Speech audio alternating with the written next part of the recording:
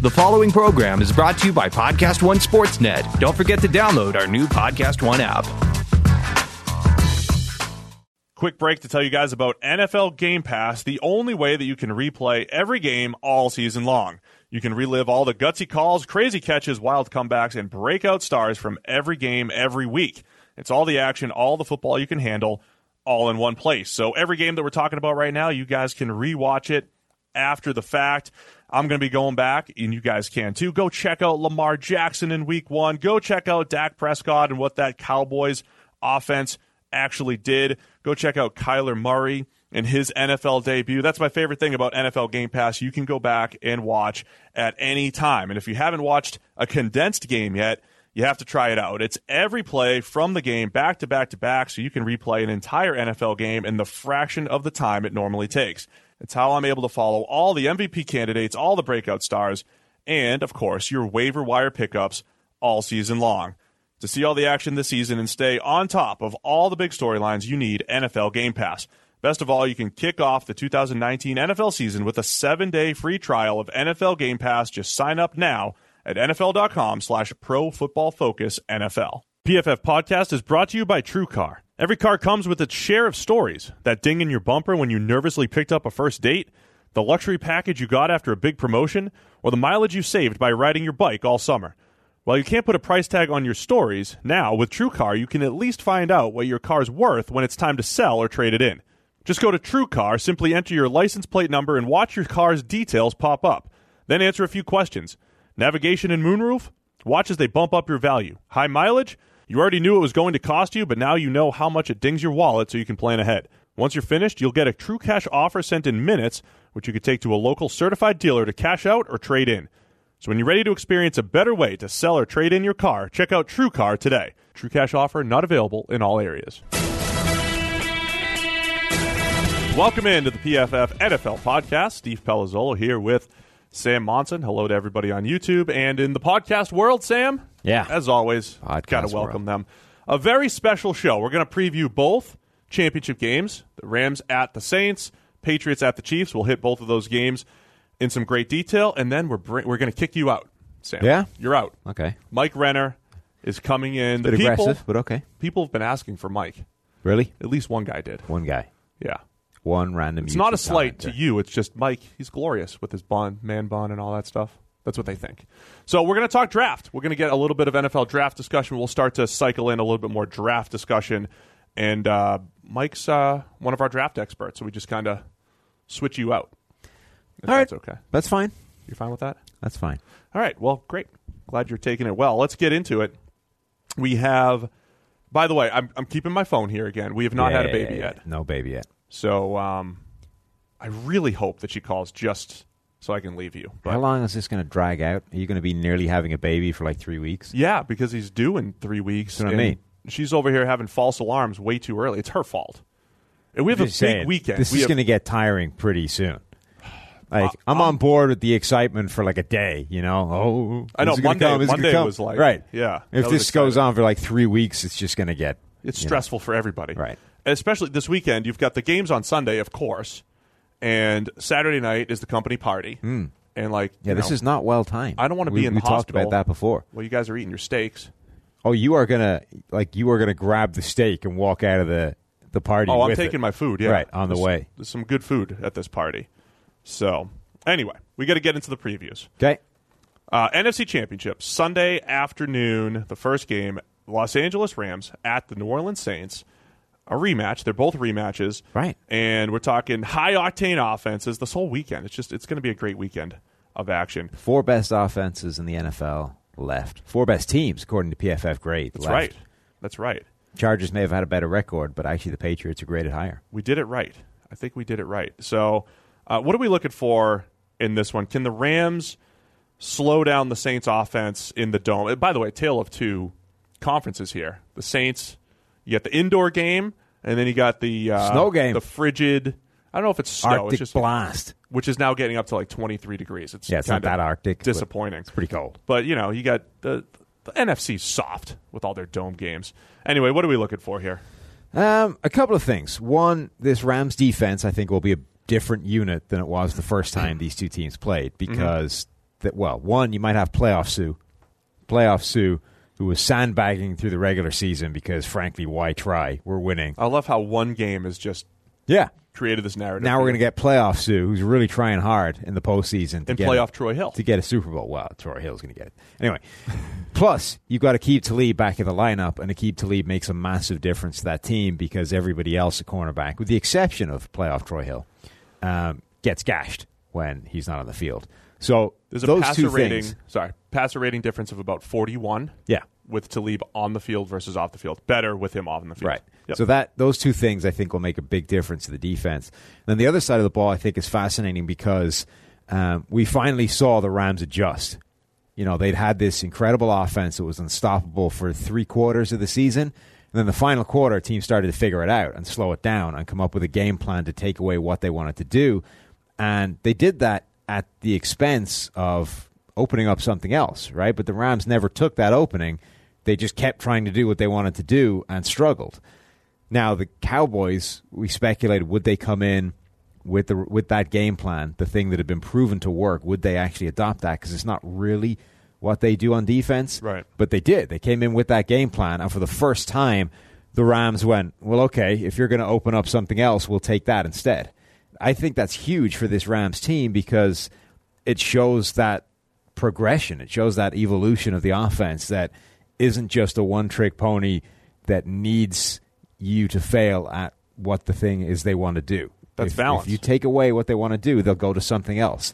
And the best teams need to be able to do that in the playoffs because you're going to be going up against the rest of the best teams. So I think that game was a big statement from the Rams that they are more balanced than we thought they were. Yeah, and that balance, again, being able to take what the defense gives them. In the first matchup, Jared Goff had a fantastic game outside of the one interception that he had, threw the ball almost directly to Alex Anzalone for a pick. Other than that, though, the numbers were great, 28 for 40 for 391 and 3 scores, 88.4 overall grade in that game. Had a dropped touchdown that was a spectacular throw in that game. So Goff played well in the first matchup, and then Breeze was pretty much unstoppable in the first matchup, 25 for 36, 346, and 4 touchdowns, a 95.3 overall grade, 137 passer rating. This was an absolute shootout. So with Talib back, is this going to be as explosive of a game? I think the defense is going to play a little bit better in this one. Yeah, and I think it'll be a slightly different style. If the Rams do get forced to the run game, that slows things down. Obviously, it's not going to be the same crazy shootout or like it was with the Rams and the Chiefs when you're forced to run the ball a lot more. It slows the pace of the entire game. So, I think it may dial down a little bit. We may see a 20-something, 30-something game as opposed to whatever it was, 35-45. But it'll still be, I think offense will still be the key for both sides. I think the key for the Rams is Marcus Peters. Because we talk about Talib, and he does solidify things, but Marcus Peters in the first matchup gave up 7 out of 9 for 146 to Michael Thomas in his coverage. He's been bad this year. Including the 72-yarder at the end to kind of clinch the deal. So, I don't know if it's just that they've changed the way Peters plays, if Peters had a little bit more leeway in that Kansas City scheme to kind of ad-lib and do his thing. But as a pure coverage player, he's good, not great, historically, as far as just covering guys one-on-one. Where he's great, though, is that ability to ad-lib, create plays, and just be an absolute playmaker. He's not making the big plays. It used to be like, well, yeah, he gave up 100, but he picked 2 passes off, so who cares? He doesn't have those big plays to offset things. So I'm looking at Peters, and I don't know if they're not necessarily going to put him on Michael Thomas the whole time again because you have Talib back, but man, he needs to play better. And even against Dallas, he struggled as well. It does kind of open up the prospect, though, of we haven't really had those big turnover plays from Peters. Like, those are still there inherently in him. You know what I mean? He is a guy that reads the play well, that understands where the ball is going to go, and will break off plays to make interceptions.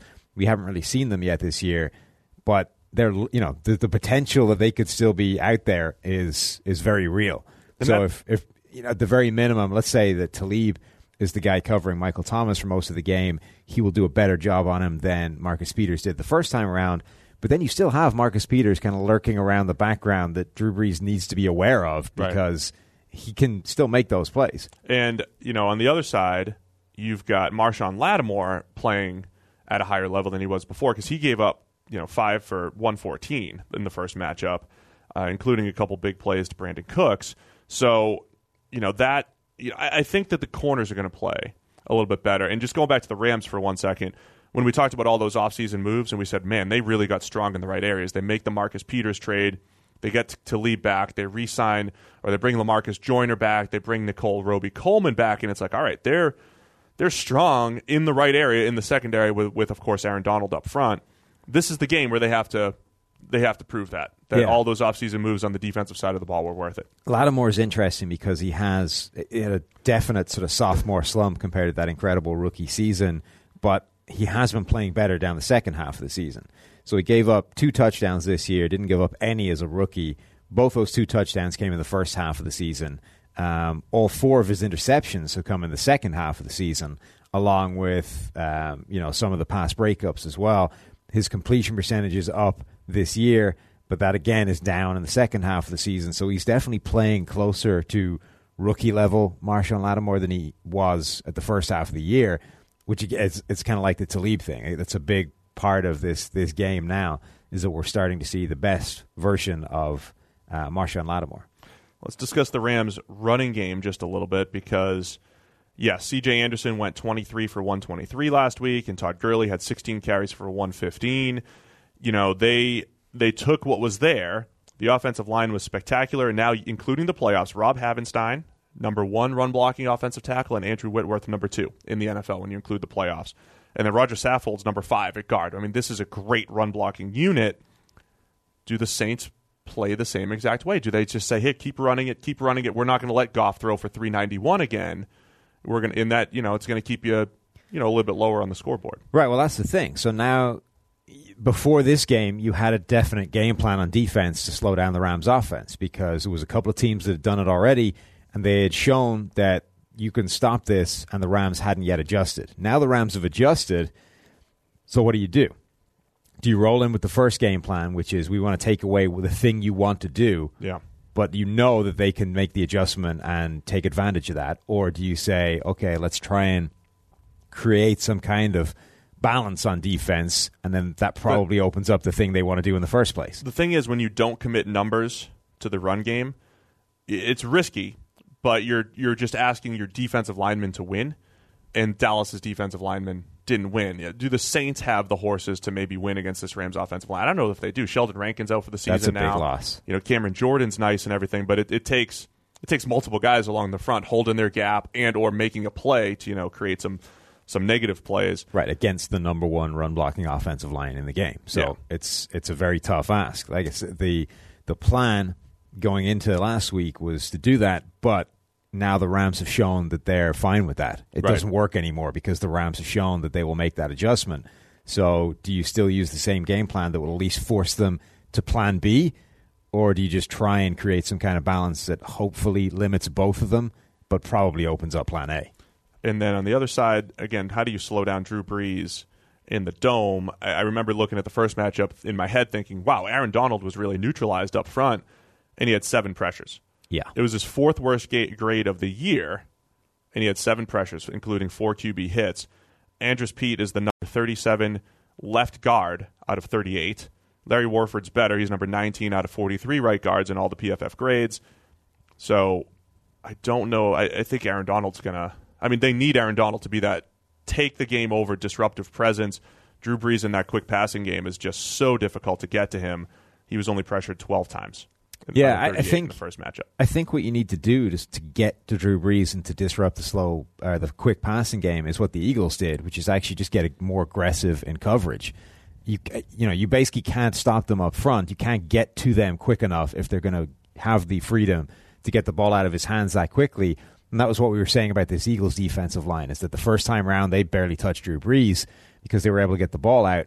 The Eagles actually harried him quite a bit in this game because they got more aggressive outside. They disrupted those receivers at the line, and that bought them just a little bit more time for the pass rush to get home. So I think the Rams have to do the same kind of thing. They have to get more aggressive in coverage, and they're potentially able to do that with Talib back, and hope that buys them enough time for Aaron Donald to beat, his guy. And given the guy he's going up against, that should happen. And there were a lot of times last week the Eagles did a good job on first and second down, and then Drew Brees just came through on third and fourth down. He completed 89% of his passes, 11 yards per attempt, 6 first downs. There was some back-breaking plays. So the game plan for the Eagles was good. They took away a lot of the short stuff early, but they just failed on third down. The Rams can do the same exact thing. They just have to make more. Do exactly the same thing, only cover the dig route. Cover the dig route. Because the Eagles didn't do that. And we saw when Brees threw deep, he underthrew multiple deep balls. One was intercepted. One left a touchdown on the table. Like, take away the short and intermediate stuff, make him throw the ball down the field. All that said, what do you got for a pick here, Sam? I am going to go with the Rams to spring an upset. Really? Yeah. I haven't looked at the picks this week. I just typed them in and left. I didn't look at anybody. So you're taking the Rams. I'm taking the Saints. I'm still going with, this home field advantage I think is too strong. Yeah. I just think they're going to be too difficult to stop. It's definitely real. I just think people are kind of underestimating the Rams a little bit. This is a team that's still the number one graded team at PFF, and I think people looked at their struggles and basically wrote them off as, okay, we've figured out the Rams now. But I think that adjustment that they made is huge. They've now answered the thing that was causing them problems. They have the ability to go into New Orleans and win. No, I don't doubt it. I think they can as well. I'm looking forward to a good game. And then the evening game, the AFC Championship. They originally said it might be between -2 and 10. Now it's closer to like 18 to 23 degrees. Either way, the cold might play a factor in this one. Still pretty nippy. I wouldn't want to be out there in a T-shirt. No, on my couch. Right. Is a great place to be. Chiefs hosting the Patriots. Of course, they played back in Week 6. The Patriots the underdog won 43. Patriots. Well, nobody believes in them. Nobody believes. 43-40, the Patriots won the first time around, despite being underdogs this whole season with nobody believing. It is nauseating, the extent to which they are trying to manufacture underdog status for a team that hasn't been an underdog in a game for how long? Talking heads all over the place have been calling for the end of a dynasty. How long, Steve, since they were last underdogs in a game? I don't know, like 2013 or something. With Brady at quarterback. It's like 2013. Yeah. Like a long time. And you go into one game and you're like, oh, we're the underdogs. Nobody thinks we can win. It's disgusting. You got talking heads talking about Brady falling off a cliff and arm strength's not there. Like, just it's manufactured fake analysis too. So it's all fake.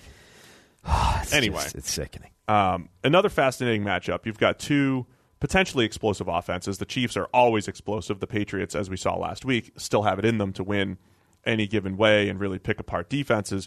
But it's a different game for both teams. The Chiefs and Patriots both played these zone-heavy teams a week ago in the Colts and Chargers. This week, both teams love to play in man coverage. Yeah. It's what they did the first time around.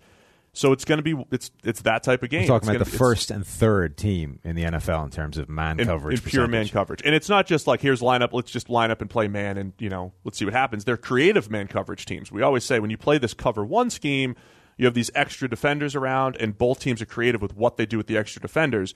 What you can do with the extra defenders is say, go watch Tyreek Hill. Go double Gronkowski. Go double Travis Kelce. So that's going to be the cat and mouse game in this one. Man coverage, extra defenders. What do these teams try to take away in the cold, where it's a little bit tougher to pass? Well, yeah, that's the first thing, is that the cold legitimately has the weather could potentially hamper both these offenses more than either defense can. Like that's the kind of impact the cold weather could have on this game, depending on where it falls in that spectrum of just, pretty cold to Arctic storm with blizzards, all that kind of stuff. So the cold weather could have a really big impact. And I think if it does, it's hard to suggest that impact would be beneficial for anybody other than the Patriots. If you're taking the more explosive pass offense, which is the Chiefs, and you're bringing them back down to earth a little bit. Even if it's impacting favorable. Both teams essentially the same, I think it's hurting the Chiefs more than it's hurting the Patriots. That being said, you're right. It becomes really fascinating because the Chargers had probably the worst game plan you could possibly have going up against Tom Brady and did nothing to change it. The Chiefs, if nothing else, have the right game plan just by default going up against Tom Brady. They play a more man coverage scheme, which is how you slow down Brady. That's not to say he can't get it done anyway, but if you're going to run something against him, this is the thing to run. Right. they are also a completely different defense at home. So the splits are insane. Now, part of that is manufactured by the fact they play better teams on the road than they have at home. I think for this year in particular, that's right. But we're talking about 17 points in difference. A PFF grade of 63 versus 89 when they're at home versus on the road. Those are monstrous. And it isn't just this year. Like, they've had a split of more than 5 points better at home for the last 3 straight seasons. Right. So this is an Alex Smith holdover as well. This isn't just this Mahomes team and the better teams, etc. They are a different unit at home than they are on the road. And that's big because we've said all year long that this Chiefs offense is so good. If the defense just plays a little bit better, they're really hard to stop. Yeah. Now, that's what they're doing. At home, they're playing a little bit better, even if it is looking a lot better because of the numbers they have going up against poorer teams. So I think they have a shot to slow down Brady. And the question is, can the Patriots defense slow down Mahomes and the Chiefs, which they kind of did the first time? Here are the interesting numbers from the first one, because we're talking about a Belichick second time around against the new phenom, which is just a storyline in itself, right? The first time around, by PFF grade, they held Mahomes to his lowest grade when throwing from the pocket. And I know there's a narrative out there that's like, you got to keep Mahomes in the pocket. You got to keep Mahomes in the pocket, which, to a point, you're going to want to do that. But he also has a near identical passer rating inside and outside the pocket on the season. And the number one passer rating from inside the pocket. Right. So it's not like, now a lot of the inside the pocket stuff, the reason why the passer rating is up because that's where you have all your screen passes, right? So obviously. And the tap passes. The tap passes, all the cheap stuff. Right. So in theory, so those don't count because you're not keeping him in the pocket. He's going to be from the pocket on those plays. So technically, you do probably want to keep him in the pocket. And that's always been Belichick's team goal is to, let's keep these mobile guys in the pocket and let's, take our chances there. In the first matchup, they also did a really good job of throwing some zero blitzes, like scary zero blitzes, remember? Where it's like Tyreek Hill's one-on-one and he's 12 steps behind somebody and you're just praying as a defense that you get to Mahomes. And it just did. And he just underthrew it or whatever it was. He was cocked, ready to throw that ball, and the blitz just got to him in time. The Chiefs might be ready for those. Now, if the Chiefs are ready for those this week, then here's a quick 75-yard touchdown, right? Yeah. And they had a couple of those 70-plus yard scores in that game. But they weren't necessarily they were against zone. They were against like cover 2, like the most conservative type of plays because Mahomes was so special outside the pocket. He averaged over 14 yards per attempt outside the pocket. That was the highest of the season. So the Patriots are looking at saying, all right, we're going to take our chances inside the pocket, make him make good decision after good decision after good decision, which he's done. And this is a pick your poison type of thing. We keep mentioning Mahomes has the second lowest percentage of negatively graded throws. That's insane for the type of, so the type of chances and difficult throws that he makes. Second lowest percentage of negatively graded throws behind only Drew Brees. That's the scary thing when you're going up against Patrick Mahomes. That's the most impressive thing about his season is there's really no formula. You just kind of take your chances with him inside the pocket, making good decision after good decision. I mean, that's what we've been saying is that I don't know what the game plan is to slow down Mahomes. Probably it's try and keep him in the pocket, but it's not like that's working. Right. Like that's maybe the lesser of two evils, but he's still carving everybody up from inside the pocket. So, I mean, the thing I think they really need to figure out is how they address the weapons that Kansas City has. Now, the one difference from the first time around is there's no Kareem Hunt. And not because forget the running game aspect of that. Kareem Hunt, one of the things that is kind of lesser appreciated about him on the field is the way he was a weapon as a receiver. Like he would go one-on-one with guys, get really favorable matchups, and be deep down the field as a receiving target. Williams has done really well in his stead as a ball carrier, as a running back, but is he the same kind of matchup problem? Because they were able to get a few decent looks with Kareem Hunt in the first game, one-on-one with some linebackers. He had multiple steps on Dante Hightower. Right. Now, do they have those same plays there with Williams? I don't know, but that's a potential mismatch. Then the Patriots need to figure out what to do with Tyreek Hill because he is the most dangerous player in this offense, and can you dedicate enough resources to him without leaving Travis Kelce wide open all day? That's the big challenge. And we saw last week Sammy Watkins came back and made some plays. So you can't completely forget about Watkins. He played in the first matchup. Stephon Gilmore faced him most of the time. Gilmore's our top-graded corner. Watkins only caught 2 out of 4 for about 18, I think it was, the first matchup. So the way the Patriots generally do this, I could see them taking Gilmore, putting him on Watkins, and then saying, okay, team effort on Tyreek and team effort on Kelce. It comes to this cover one type thing. Do you put somebody at the line of scrimmage to try to beat up Tyreek Hill, which rarely works well? We saw that with Jalen Ramsey this year. We've seen it with good big corners who they can't always get their hands on. Can't always, but I think that's the only way of doing it. Like Ramsey, I think it worked with Ramsey. It's just that when it doesn't work, it's bad. The problem with that is it's an all or nothing strategy. Right. And how many times do you need the nothing part of that before it's a bad plan overall? Like Ramsey, 60 plays in a game.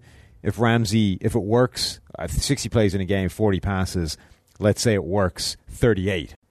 But the 2 times it doesn't, it's at least 30 yards down the sideline. It's an automatic now, touchdown. Is that worth it? Like, how many of those bad plays do you need before it's a failing strategy? The trouble with it is, you're trying to avoid those big plays. It sounds good in theory, but Tyreek Hill's not a static player. You don't just always know where he is. He's in motion half the time. Right. He's all over the place. It's not as simple as you're going to go press him, you're going to play safety over the top. But I do think if you're talking strategy, if in just broad terms, you're playing cover one, you have somebody assigned to him, and you have 2 extra players to play with. One of them's keeping an eye on Tyreek Hill. The other one's keeping an eye on Travis Kelce. And you make Sammy Watkins. You have your best corner, who's Gilmore, on Watkins, and you make the other guys beat you as best you can. Yeah. In theory, I mean that's got to be New England's strategy. Right. You keep Mahomes in the pocket. You try and take away 2 devastating weapons with essentially team help and double teams, and you leave Gilmore one-on-one with the third guy in the offense and hope it's enough. Have you seen a lot of Tom Brady numbers floating around there over the last few days when you look at his playoff output and everything? In just his games at age 35 or older, he's played 16 games. He's thrown for 5,284 yards over his last 16 playoff games. Mm-hmm. So essentially, Mahomes threw for just over 5,000 this year. Yeah. Brady's done that in his last 16 playoff games. 34 touchdowns, 95.3 passer rating, 12-4 record. Still getting better overall. So I wouldn't write off Brady just yet, even though I'm going to. I'm going to take the Chiefs. Yeah. Because I just think they're the better team. The home field advantage is key. I'm going to take the Chiefs as well, though I get way more concerned about that if the weather is bad. Yeah. If the weather is bad enough that it's really impacting both those offenses, I think the Patriots are much better positioned to succeed in terrible conditions. Do we see another? Is this an epic game? Brady has a chance to make a big comeback at the end, or are we seeing one where the Chiefs pull away? I don't know. It's tough to pick against Brady, period, but it's really tough to picture games where they just don't have a shot, right? They're always close enough that it's at least in the balance towards the end. Plus, I think as viewers, we all deserve to see the moment where in a 2-minute drive at the end of the game, Brady's about to get it done, and Tony Romo just goes like full off the scale on, yeah, here we go, Jim. Here comes Tommy Brady. He's coming out. Right. He's going to make the big comeback. They have the Super Bowl as well, don't they? Oh, yeah. Can you imagine we need Brady for both of those. A game-winning drive in the Super Bowl? Like Romo would overload. The broadcast would end. That's what we're rooting for. Like one of those, one of those kind of end of broadcast beeps where it's just beep, except it would be Romo like, he would the brain would be fried, eyes roll back in his head. That's what we're rooting for. Yeah, that's what I want to see. So I'm picking the Chiefs, which means I'm picking Chiefs Saints, and you're picking Chiefs Rams. Yeah, rematch of the best game ever in NFL history, apparently, if you listen to some people. Well, it was exciting, 54-51. So there you have it. That's our championship week preview. We're now going to kick you out. I'm out. And you're just, all right. Thanks for your work, Sam. It's Mike Renner time. Let's discuss a little NFL draft. All right, segment 2 of the podcast. Let's start discussing the NFL draft. Welcome in, Mike Renner. Welcome back. Feels good to be back. Draft season is my favorite season because that's when you guys let me back on the podcast. That is when we let you back. So we'll have more and more of you on the podcast. Moving forward, we'll be doing some weekly draft stuff. Eventually, we'll be doing probably 2 draft podcasts per week because that's what the people want, Mike. They love it. So it matters. Let's start just with a broad overview. We'll have many different ways we're going to attack this. We'll talk about position groups, our favorite players, our big boards. We'll talk about mock drafts and all that stuff. Do you want to do a mock in a couple weeks, by the way? Of course. Okay. So you don't want to do a mock every single day. Let's do it. In 2 weeks, Yeah. you're going to do a mock. All right. My mock's doing pretty well. Everybody's watching it on YouTube. Everybody's watching it. So I think we'll On just both have sides. competition so you can Yeah. have That the actually most is a good viewed. idea. Okay, continue. All right. So we're going to hit the biggest draft storylines. So about 20 to 30 minutes, just going through the biggest storylines. So let's start with the quarterback situation. It's always the biggest story. Yes. Last year, there were 5 first-round quarterbacks. This year, Well, 4 and a wide receiver. But continue. wow. 4 and a wide receiver. Still, the jokes never get old. Playoff Still. quarter. Don't talk about Josh Allen like that. That's not. He's more of a tight end. Playoff quarterback Lamar Jackson. You're calling a wide receiver. Ouch. It's So a joke, guys. All right. last year, 5 first-round quarterbacks were like, oh, this quarterback class is loaded. This year, major question marks. Now Kyler Murray says he's going to the NFL draft, or at least declaring. What are we looking at here with this quarterback situation? Yeah, I think about midway through this past season, we were wondering if there was anyone who was going to be worthy of a first-round pick. Now I think we've settled on the fact that Dwayne Haskins, after he closed the season strongly, we questioned him after that Penn State game where he really crumbled under pressure in that one. Closed season strong. I think we're comfortable with him in the first round. We also like Kyler Murray from what he's done. If he does end up going to the NFL draft, from basically a skill set standpoint, he's not a perfect prospect by any means. He's not there. Well, no, he's by any 5'10". means. But the skills that he has as a passer and runner are enough to put him in the first round. But then after that, if someone else is going in the first round, it's going to be reachy for sure, in our opinion, at this point. Yeah. The Drew Lock, though, Daniel Jones, they're rumored to be there at this point, which I don't we'll see. love. Drew Lock has grown on me. I'll say I've liked his progression year over year at Missouri. Daniel Jones, just not there yet. Yes. I mean, this is purely he's 6'5". The Duke quarterback, in case you're Yeah, Duke unfamiliar. quarterback Daniel Jones, 6'5", 220.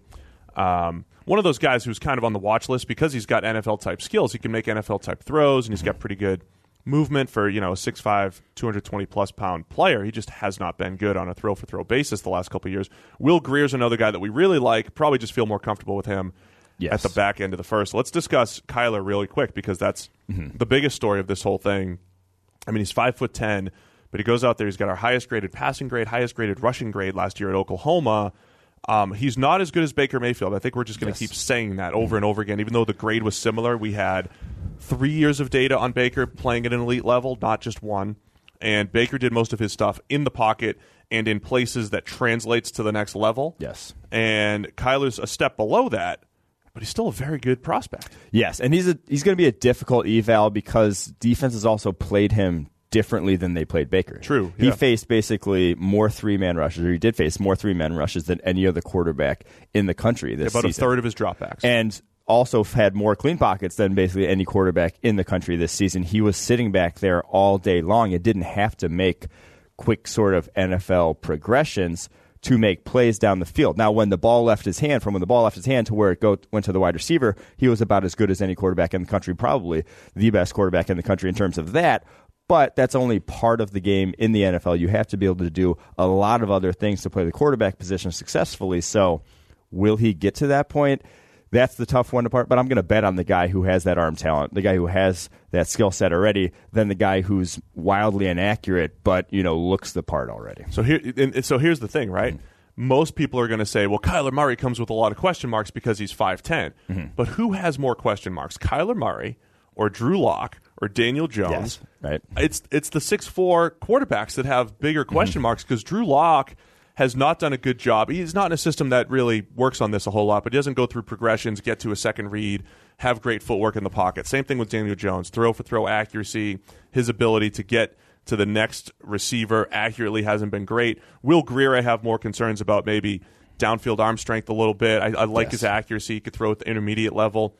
He had a ton of deep balls that were pretty good in the Big 12, but it doesn't always translate. So I think those guys might have more question marks than Kyler, but everybody's going to talk about Kyler's height. Yeah, everyone's going to talk about his height, but it goes back to, not going to say like Baker last year, but if the biggest knock on him is his height, I don't think that's really a knock. And if you're disregarding a guy because he's undersized, well, I don't think you're looking at how the game is played in 2018 and in 2019. It's only going to trend that way more in the future. It is not a pure pocket passing game anymore. So much of what wins in the NFL today is outside the pocket or utilizing the quarterback as a rushing threat, utilizing his legs, not necessarily exposing him to more shots, but just having that threat there impacts defenses so much. And we've seen it with a ton of quarterbacks now. It's been proven again and again that can work in the NFL. And so if you're writing him off because of that, I think you're just wholly close-minded. So I agree. This is the time for him to enter the NFL. Mm-hmm. I do think if this was maybe 10, 15 years ago, maybe he's saying, no, I'm going to play baseball. Nobody's going to give me this opportunity. Let's wrap up the QB discussion with Haskins. A lot of people are calling him maybe the slam dunk top quarterback off the board, and I like a lot of what he does. I think his balance in the pocket is really nice. He throws really well from a clean pocket. He's got good zip on the ball, accurate to the intermediate level, which I think is huge. I mean, the most important thing probably at the NFL level, I do hate how he played under pressure. And I know we always talk about here about how consistent clean pocket stuff is versus under pressure, but he was at such a poor level from a PFF grade standpoint. And it was in those big games, those big road games against a Penn State, against Purdue, and other games where he really did struggle anytime guys were in his face. So that's where I have question marks about Haskins. Also, his numbers were a little inflated. He had a great scheme and playmakers there. So I thought he was good, not great, last year for Ohio State. Yeah, he does. He's not without question marks. And again, when you see a guy only play for 1 year, and I guess this applies to Kyler Murray too, you just get a little concerned with small sample sizes because you haven't faced you'd like to see a breadth of a guy playing 2, 3, 4 years, sort of like Mitchell Trubisky coming out. He just only had that one season to where when you have those question marks, like Trubisky had the NC State game, I think it was, where it was just you have this ugly on tape. You don't know if that's something that he sort of hid well and is going to come out more at the next level, or if that is just a blip on the radar. And we use the term with Trubisky that maybe he's got more room to grow, and you could say that for Haskins. Like they're still, and for Kyler, I mean they're young quarterbacks from a starting standpoint. So does that give them more room to grow, or does that just cloud your evaluation because you have less to work off, like you're saying? So those are the types of question marks we'll be hoping to answer over I will these say next couple months. Haskins' arm talent, love his arm talent. So, absolutely. Yeah. I love his arm quite a bit. So we, what we're doing here at PFF, we've got the production grade for all these guys, and then we go back, we rewatch these guys. Zach Robinson's going to be getting in there on all the quarterbacks. He's got some strong opinions on all these guys. He's training a couple guys out in California right now. That sounds like conflict of interest, I'll just say. No, Zach is very honest. I know, but it's still, I'm kidding. We do protect him, though. Yeah. We protect him. He can't he can't trash guys that he's working with, but he's very honest about his evaluations, which I think is great. So we'll have much more on the quarterbacks moving forward. The second biggest story, Mike, defensive line. Yes. There's a million guys here. Great, how do we great sort through draft this to thing? be in need of defensive line. Just going through a little napkin, back of the napkin sort of count here. I counted 13. Very realistic number, 13 being 13 defensive linemen going in the first round of this draft. That could even go higher with guys, moving throughout the draft process, depending on who tests well, who has a good Senior Bowl, that sort of thing. I think realistically, 13 is almost like a baseline. I think that is where we're going to end up when it comes, late April, who ends up getting off the board. We're talking about Quinnen Williams. He was our top guy. Do you have Ed Oliver on this list? I don't even have Ed Oliver on that list. I'm looking at this list that you wrote down here, and you even forgot Ed Oliver, the guy 14. That's why I said 13 is the baseline. People were talking about Ed Oliver going round. top 10. So there's multiple reasons why Ed Oliver might not go top 10. First off, because there's 13 other guys that are in this mix in the first round, and secondly, because he's probably about 275 pounds and 6'1", and we usually are the people that are like, no, worry about production, not the size. But that's our bigger concern with Oliver than the 270 pounds is the fact that he never really dominated in the AAC from a pass ruch perspective. Was it 25 pressures this past season? Yeah, and that was his highest of his career. His best year rushing the passer. Which, Quinnen doubled that this year.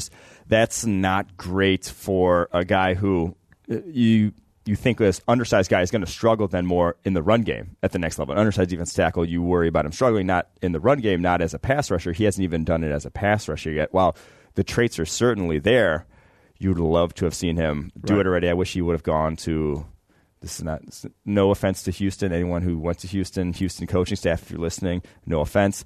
A school with better coaching staff that would have developed him more than they did at Houston, because he was the same player basically he was freshman year in terms of the developmental curve-wise. But that might work in his favor, right? Yeah. When you say, okay, when he does get NFL coaching. And that sounds cliche, but I like the way you're using it, because specifically what you saw with your eyes. Yeah. And it just did not improve. We're on the same page as far as that. So we're talking Quinnen Williams from Alabama, Jeffrey Simmons from Mississippi State, Christian Wilkins and Dexter Lawrence out of Clemson, Josh Allen from Kentucky could be a top 5 pick now. Yeah. We've got a big profile on him coming out very soon that I think is very well done by our video guys. Just keep your eyes open for that on YouTube shortly. Ja'Kai Polite from Florida. Did you even get Burns in here? I didn't get Brian Burns. Got Brian Burns. 15 guys. Awful. I'm just looking at the list. I like how you did it off the top of your head, and we're still missing guys here. There Draymond are Jones, Jerry Tillery. So there's a lot of players. There's 3 Clemson players. Cleveland Farrell is in there as well. Brian Burns from Florida State. So I'm just naming a bunch of players. Rashawn Gary, Montez Sweat, Nick Bosa. Rashawn Gary and Montez Sweat feel like the guys that there's a little bit of projection there. It's trait. Gary based. is so projection. Gary really is. Yes, but I'd be very surprised if he doesn't go in the first round. People keep asking me why Rashawn Gary's not in my first round mock, and it's because you'll hear us say this over and over. We feel best about our defensive line grades as far as translating to the NFL. So it just raises a question mark. It's not that he can't do it, but if there's one place where I'm going to rely on the grades more than other places, based off our 4 years, 5 years now doing this, it's on the defensive line. And Gary never dominated in college. Not even close to dominate. It even didn't even really have games where he took over, where it's like, oh, he should. Gary was everywhere in that game. Even against when you have that physical sort of advantage, it should at least show up when you're facing slap tackles who don't know what they're doing, who are 285 pounds and can't hold up to a bull rush to save their lives. That's when you should take over games. Rashawn Gary didn't even do that. Chase Winovich did it a lot more than him. Correct. His high energy teammate on the other side. Ooh, let's. Oh, we need like a cliche segment, but we'll do that later. Yeah, high energy motor guy. Nick Bosa, you mentioned briefly, but yeah, he's in the running to be the number 1 overall pick, by the way, because we have 2 years plus another 112, 115 snaps or so from last year where he did dominate. He just straight dominated, start to finish. We hate making the brother comps, but from a grade standpoint, the college grades for Nick versus Joey Bosa, very, very similar, and we've seen what Joey's done at the NFL level. So the defensive line class, that's your second biggest story. Where could do be all half these the guys first fall? round. I mean, it could be half the first round realistically. That's not even exaggeration, and I don't even think it's one of those where they're going to get pushed down because there's so many good ones, and you'll find one in the second round.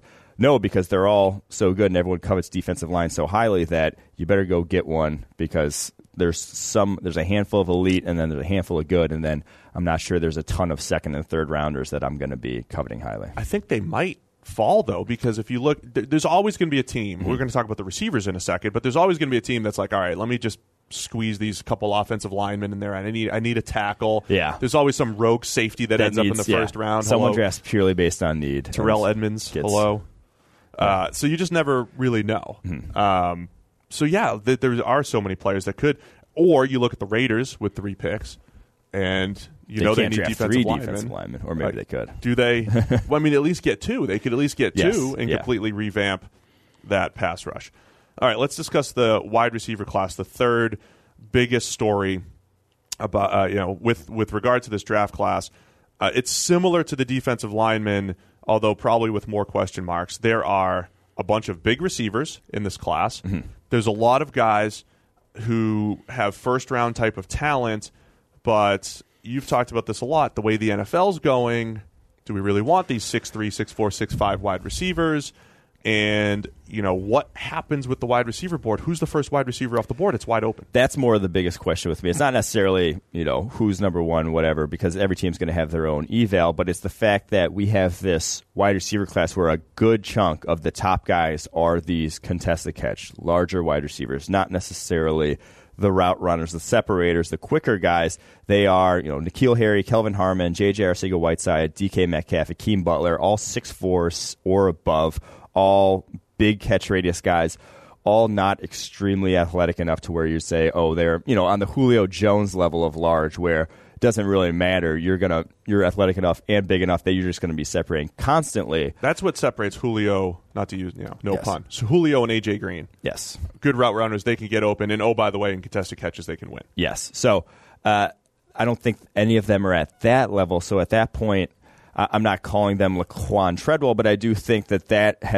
is a higher sort of bust rate of those guys who can't separate consistently at a high level. The bigger guys, I'm not sure the NFL's trending towards that. So we'll see where that sort of group of guys ends up getting taken. So does that make PFF's highest-graded receiver, Andy Isabella, Yes, it does. a little bit more coveted? No, or Marquise Brown is more of a speed guy? I do think Andy Isabella, not to get derailed here, but I think he's going to be this year's Cooper Kupp in terms of no one's going to take him in the first round. No one is willing to take a 5'9" white receiver in the first round and say, we're going to make him, he's going to be our number one, because you want number one, in quotation marks, sort of traits from a guy you're going to draft in the first round. But at the same time, I think he's going to be incredibly productive because he does separate. He is incredibly fast. He has all the tools to win at the NFL level, but someone's going to take him around 2, 3 and get a great player. Wow. So the wide receiver class, guys like N'Keal Harry, who seemed like he was destined to be a first-round pick a few years ago, might actually be better as a second-round prospect. As we get might get pushed down. Yes, J.J. Arcega-Whiteside, who I love from Stanford. I mean, they just straight used him as a power forward at times. I've never seen anything like it. They would just go tell him box out and here, call for the ball, and he would do it. Great body control. DK Metcalf and that upside. So there's upside. Oh. DK Metcalf. A lot of people talking about him as the first round pick. He's kind of like the Rashawn Gary of wide receivers, though. Right? Yes. He's got all the skills, but just never really dominated. Really got dominated, correct. So there's a lot to unpack with this wide receiver class. And again, we're only scratching the surface on our draft evaluations. We've got the grades. Those are the guiding light, so to speak, and then we kind of sift through and figure out the most important parts of them and what we see from skill sets and everything. So that's what we'll be doing over these next few weeks. All right, let's wrap this up. Those are the 3 biggest storylines. We always like to have segments where we say, okay, we've either just watched these guys and these guys are standing out to us. My guys. No, this is a my guy. This is your my guy segment? This is a my guy. All right. My guy. Give me one guy that's your guy that you like more than other people. Christian Fulton, the cornerback from LSU. I think he is a surefire first-round pick. Now, I'm not sure he goes in the first round because, little backstory, 2 years ago he cheated on a drug test at LSU. I admire the fact that he admits he cheated on the drug test. He said as much, but that comes with a 2-year suspension when you cheat on it. So he was suspended for 2 years, ended up appealing, got it reduced to 1 year. This was his first year of actually playing college football, and he matched Greedy Williams. Play for play, this past season was fantastic there in the secondary for LSU. I think he's more athletic than Greedy. I think he has better makeup speed. He really is incredibly smooth. I don't have a lot of question marks about him. I think he's in that top cornerback group for me. Now, I don't know where he's going to go. Like I said, the off-field is there, but that's my guy at the moment. That's your guy. Add it. So in our draft document, Mike, we do have the My Guys tab. So if you want to start accumulating that, we like to keep track of these things. Okay, my guy for this week, you mentioned him earlier, Hakeem Butler, the big dude from Iowa State. I noticed it. So he was a preseason my guy for me. Yeah. As we're going through our preseason stuff, and it's like, all right, this guy's flashed this or, showing a little bit of this. I think he could break out, and Hakeem Butler made me look good in that regard because he showed up a lot, at times on tape, and then this year was just really, really good. Same question marks as these other big receivers. Can he separate? But I think the thing I liked about him is that he moves pretty well for 6'6". Yeah. And has that body control and contested catch ability. 22 yards per catch this season. Yeah. Ridiculous deep threat. And he had that one play against, who was it? The highlight where he just Oklahoma rolled over. Yes. I think it was against Oklahoma. Yes. That was got me a lot of retweets. Yeah. I put that video out there. But that was freakish. There's a metric right there. How many times do I cap your plays, put them on Twitter, tweet them out, and how well do they do? Let's get George and Eric, the analytics team, to break that down. Yeah. RTs by that could. Yeah. How many retweets and likes do you get on your biggest plays versus production in the NFL? That could be. There's something there. Because I think if there's a correlation there, Hakeem Butler has a bright future. Hakeem Butler is an under the radar guy. Yeah. Had some spectacular. We've identified plays. him as an RT legend. So that's my guy that we're highlighting for this week. We'll be doing that every week. We'll be highlighting guys that we like a little bit more than others.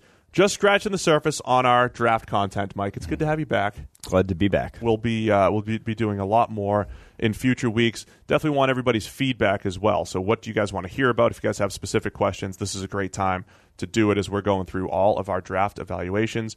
Thanks to everybody for listening to the PFF NFL podcast, and we'll be back here Monday morning with an AFC and NFC Championship Week review.